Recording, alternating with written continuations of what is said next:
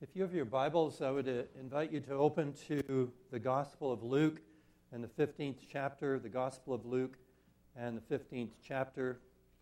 You may also follow along in the Pew Bible on page 1624, although I will be reading out of the New King James version of the Scriptures. Luke and the 15th chapter. I'm beginning to read. I'm going to read the first two verses and then go down to verse 11. This is the word of God. Then all the tax collectors and the sinners drew near to him to hear him. And the Pharisees and scribes complained, saying, "This man receives sinners and eats with them." And so he spoke this parable, the parable of the 90 and the 9, and then the parable of the lost coin. Then at verse 11, a third parable. Then he said, "A certain man had 2 sons, and the younger of them said to his father, 'Father, give me the portion of good that falls to me.' So he divided to them his livelihood. And not many days after, the younger son gathered all together, journeyed to a far country, and there wasted his possessions with prodigal living. But when he had spent all, there arose a severe famine in that land, and he began to be in want. Then he went and joined himself to a citizen of that country, and he sent him into his fields to feed swine. And he would gladly have filled his stomach with the pods that the swine ate, and no one gave him anything. But when he came to himself, he said, 'How many of my father's hired servants have bread enough and to spare, and I perish with hunger? I will arise and go to my father, and will say to him, Father, I have sinned against heaven and before you, and I am no longer worthy to be called your son. Make me like one of your hired servants.' And he arose and came to his father. But when he was still a great way off, his father saw him and had compassion and ran and fell on his neck and kissed him. And the son said to him, 'Father, I have sinned against heaven and in your sight, and am no longer worthy to be called your son.'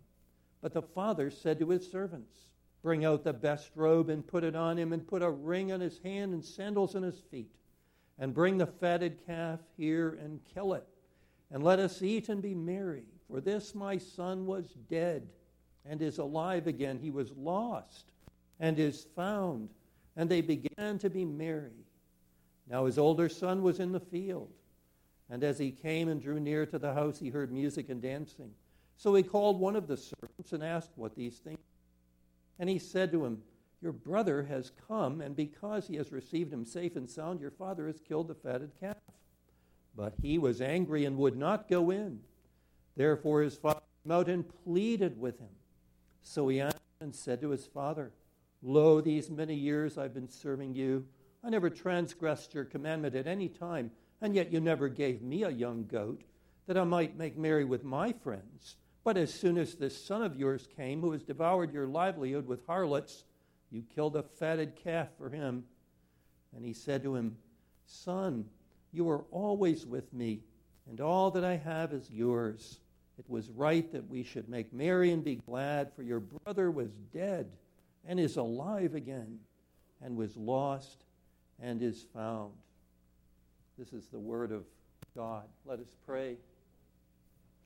Oh God, as we come before your word, grant that we might read, mark, and learn, and that we would have an understanding of what the Scripture says to us. And grant us, oh God, the grace to respond in faith and obedience for your glory. In Jesus' name, amen.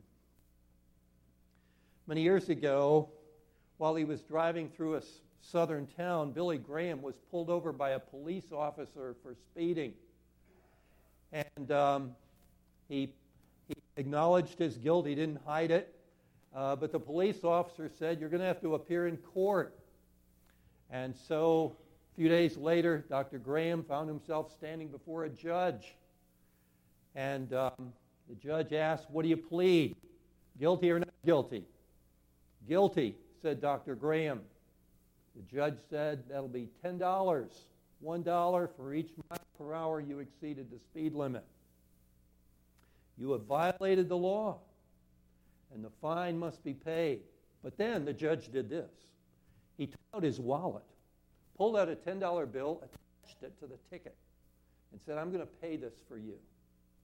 And then he took Dr. Graham out for a steak dinner. Well, later in one of his messages at the Crusades, he said to the crowd, he said, after sharing that story, he said, that is how God treats repentant sinners.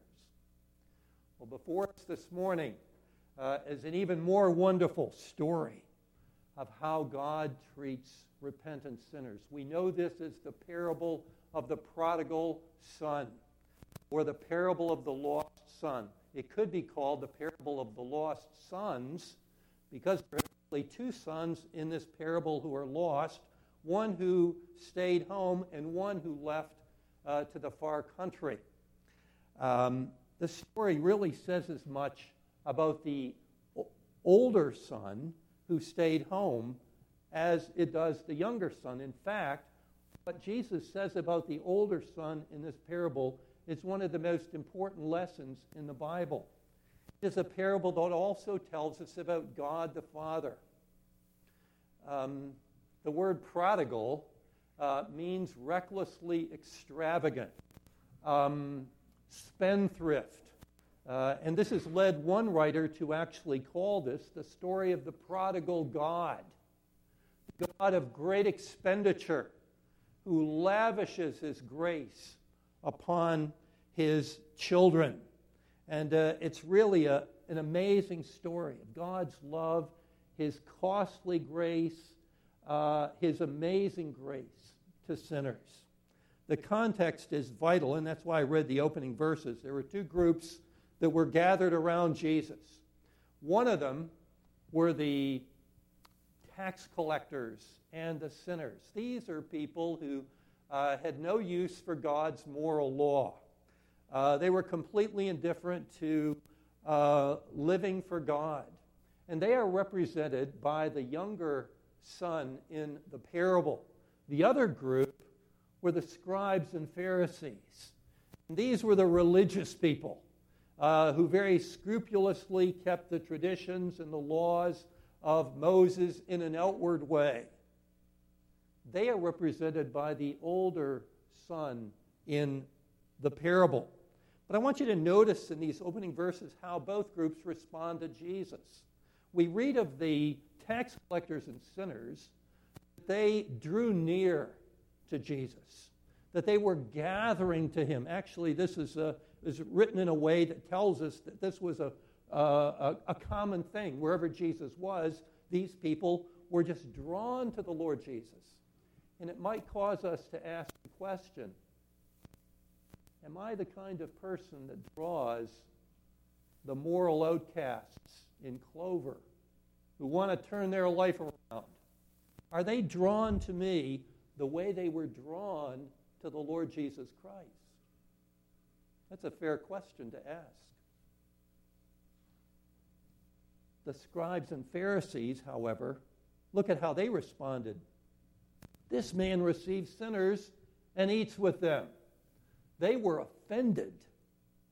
Doesn't he know who these people are? That was the reaction to Jesus by the religious people. He receives sinners. You know, that word means to welcome sinners, to look for them. He ate with them. And in that culture and time, to eat with anyone was a sign of honor and acceptance. And this is one reason why the Pharisees and scribes were all bent out of shape.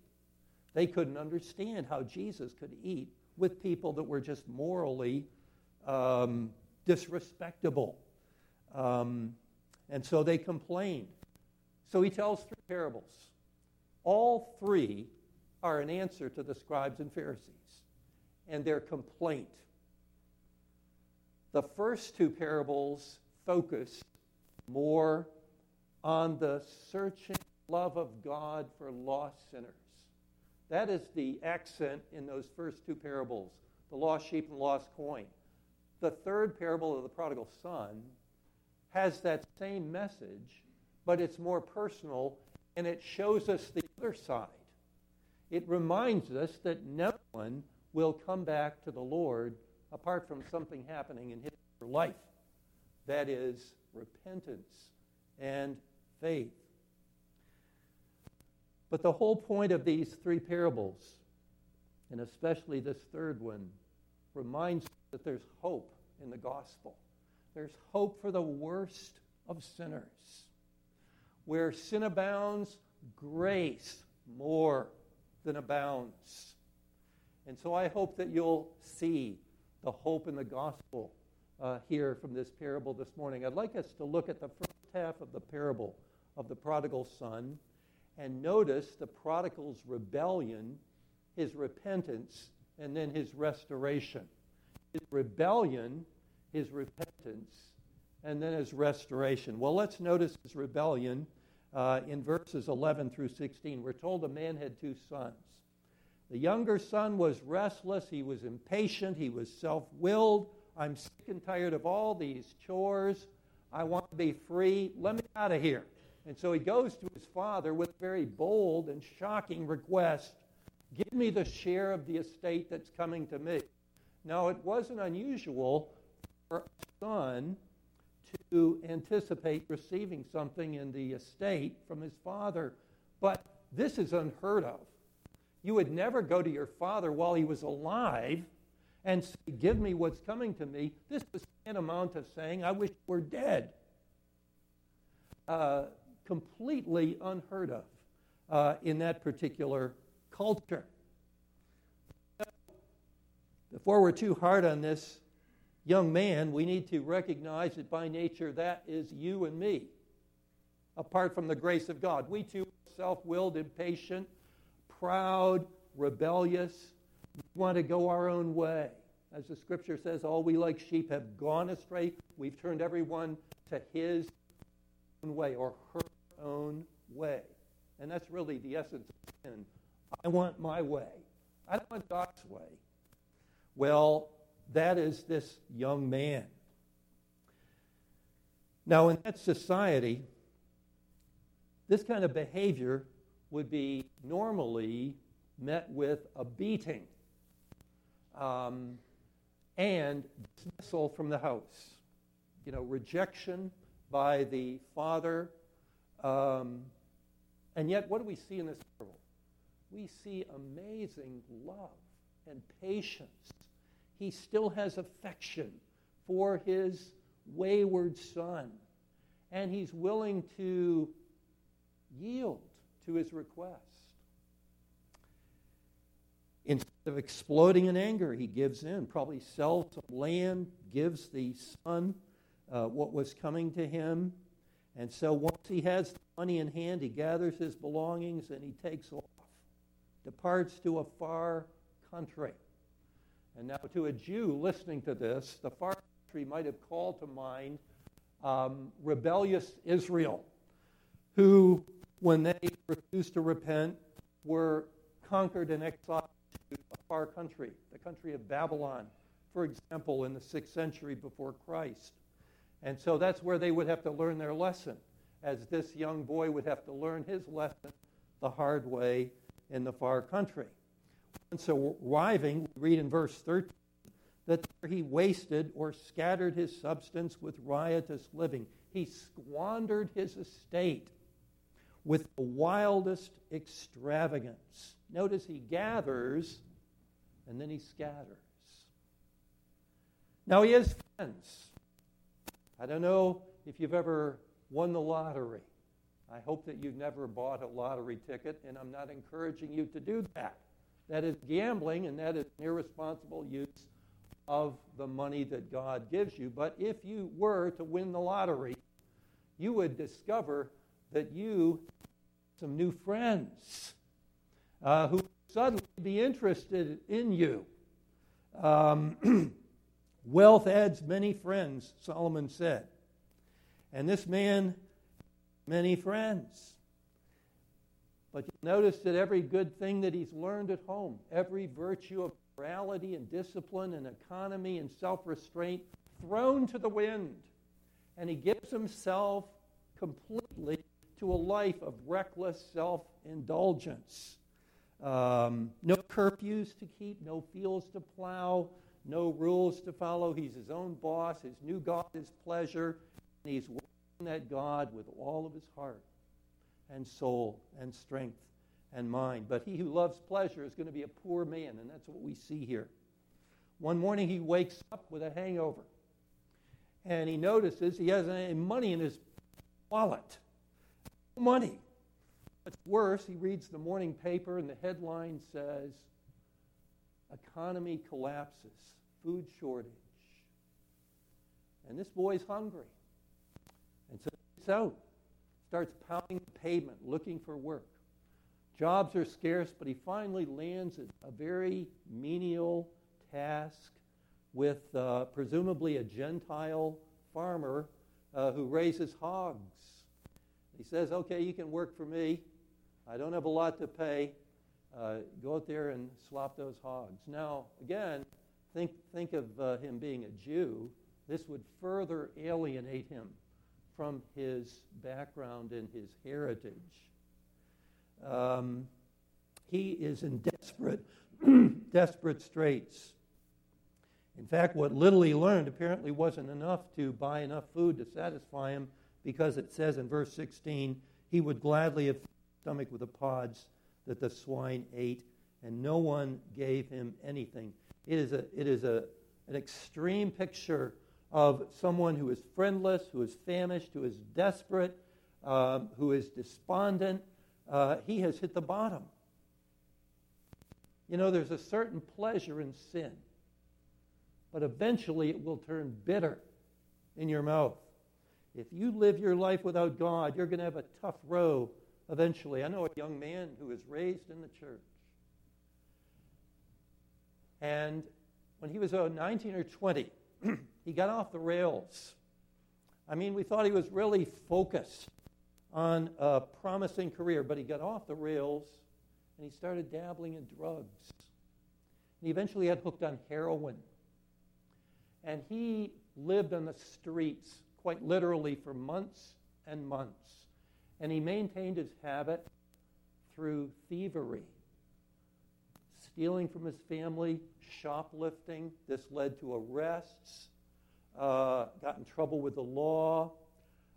He would spend nights, cold nights, under bridges, sleeping. Or he would sleep on a porch of an abandoned house in rundown neighborhoods. He was giving himself to this god, heroin. He was addicted. I'm thankful to say that by the grace of God, he's turned a corner.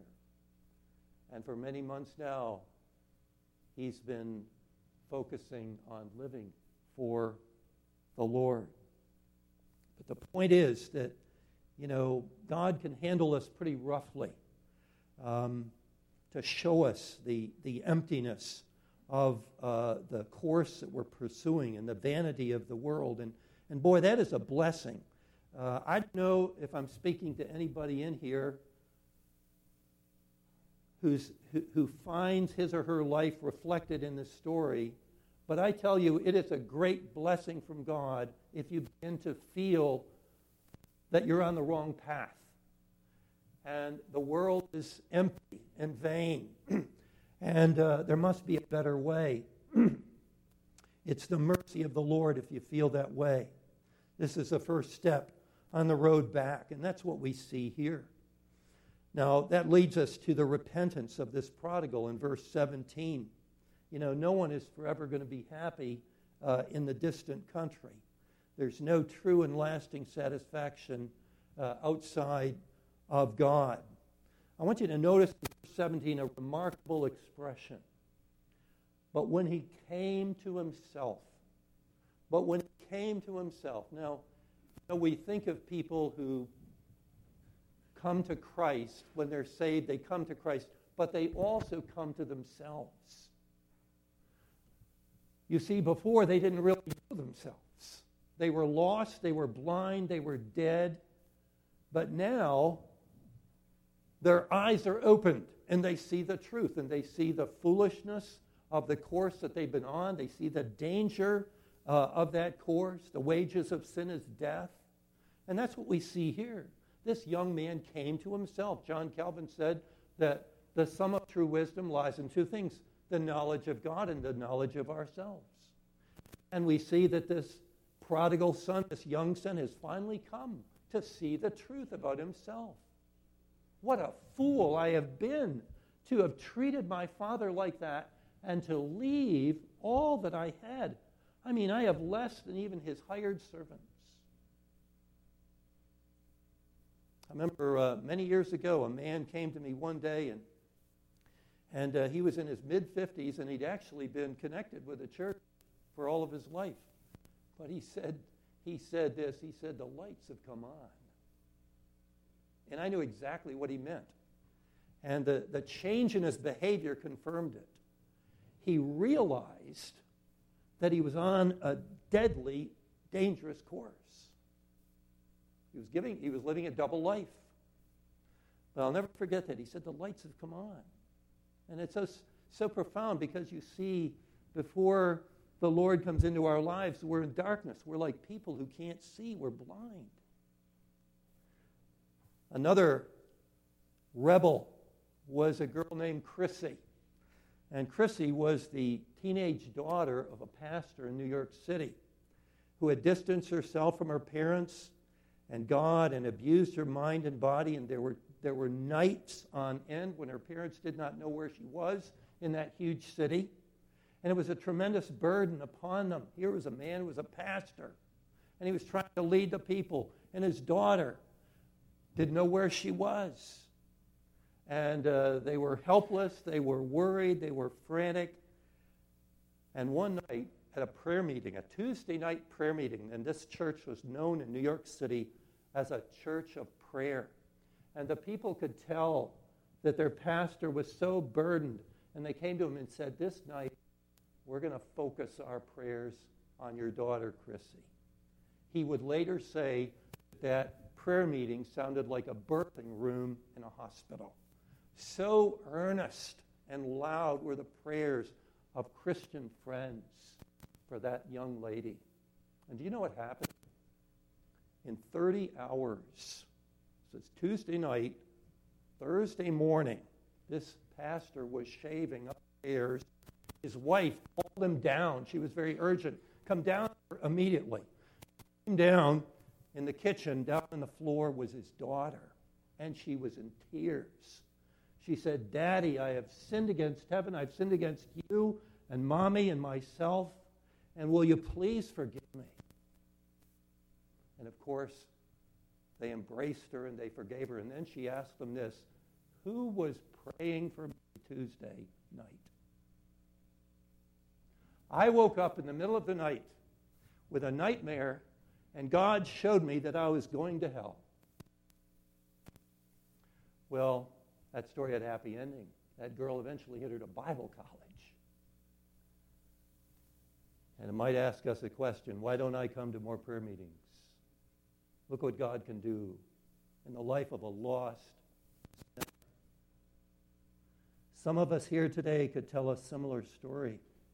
There was a period in our past when we had our back to God and we were in the far country and we were spending our money for what was not bread and our labor for what did not satisfy. But thank God he brought us to see our sin and misery and made us to turn around to him. You know, the Lord has been compared to a bloodhound. And you know, a bloodhound, once he gets on a track, he doesn't give up. And the Lord, as the hound of heaven, came after us, and he continues to come after sinners today. And this is what we see with this prodigal. He comes to his senses, and he sees the truth. And he devises a plan. He says in verse 18, I will arise and go to my father and say, Father, I've sinned against heaven and before you. I'm no longer worthy to be called your son. Make me like one of your hired servants. He plans what he's going to say, but it's not just good intentions, is it? You know what they say about good intentions? How do we know this man was sincere, that he was truly repentant? Because of what we read in verse 20. And he arose and came to his father. Anybody who is truly repentant toward God is going to get up out of the pig pen, whatever the nature of that sin is, and he's going to go to his Father. That's what we see here. He arose and came to his Father. He was repentant. And to repent is to be sorry for sin and to hate and forsake it, because it is displeasing to God. If you really want to get right with God, you've got to go home. You've got to go to the Father. And there's a humility in repentance. Notice, he doesn't come back demanding to be reinstated. He's very lowly. He says, I'll be a hired servant. I'll live in town. That brings us to the last point, which is his restoration. And I really think this is one of the happiest scenes in the entire Bible. Verses 21 to 24. He comes home, and we read, when he was still a great way off, his father saw him and had compassion and ran and fell on his neck and kissed him. Matthew Henry, an old Puritan commentator, said that this father had eyes of mercy, a heart of mercy, feet of mercy, arms of mercy, and lips of mercy. And remarkably, he ran. No one in his position would run. Maybe a child would run. Maybe a woman would run. But the patriarch of a family in the Middle East would never run. But this man isn't concerned about his dignity, is he? All he's concerned about is his son, for whom he has been yearning, praying, and longing that he would come home. There's a famous painting of a father. The prodigal's father is a famous painting. And he's looking like this out on the horizon. And you can just imagine this man breaking into a full speed run. He can't get to his son quickly enough. And there's not the least bit of ill will, is there? He doesn't say, I'll forgive you, son, but don't you see what a fool you've been? Or I receive you back, but don't ever disobey me again. None of that. You know, sometimes we're forgiving, but we qualify and we trim the edges of our forgiveness. Not this father. In fact, he doesn't even give his son time to finish his confession. Somebody said he was squeezing him so hard he couldn't talk. And then to further show his love, he lavishes all these gifts on him. Verse 22, get the best robe, bring out the ring and the shoes.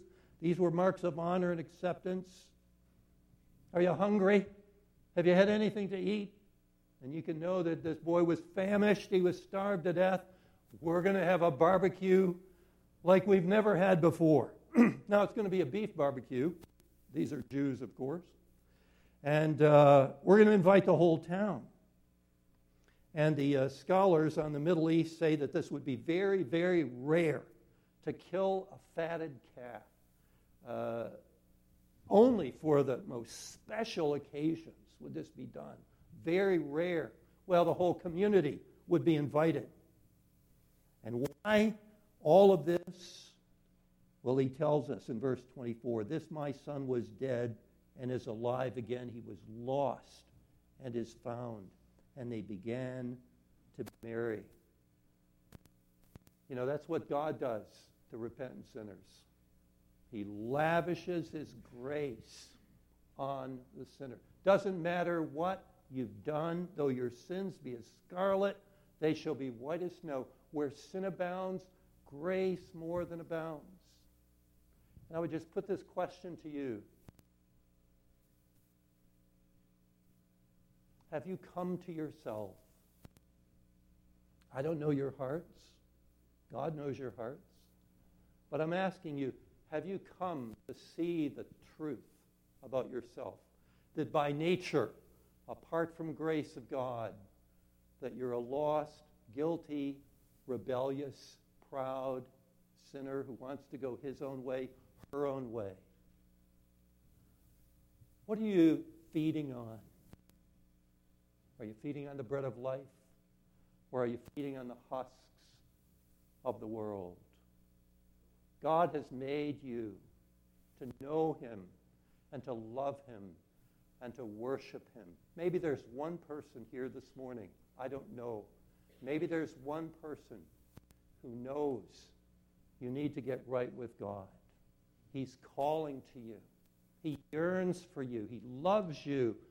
His grace is reaching out to you. His arms are outstretched. They're outstretched through his Son, the Lord Jesus Christ, who hung upon a cross 2,000 years ago. And he himself yearns for you. He is the good shepherd. He wants you to come. He's calling to you. Sinner, come home. And if you come to him, he will and bless you richly. So God grant that you would know his grace and experience his love. Let us pray. O Lord, you have said whoever will call upon the name of the Lord will be saved. Work in the hearts of all of us that if we are indeed your children, may we rejoice and give thanks that your love sought us out and brought us home. But Lord, if there's one person, even one here, who needs to come home from that far country, that you would give them no rest until they turn back to you. In Jesus' name, amen.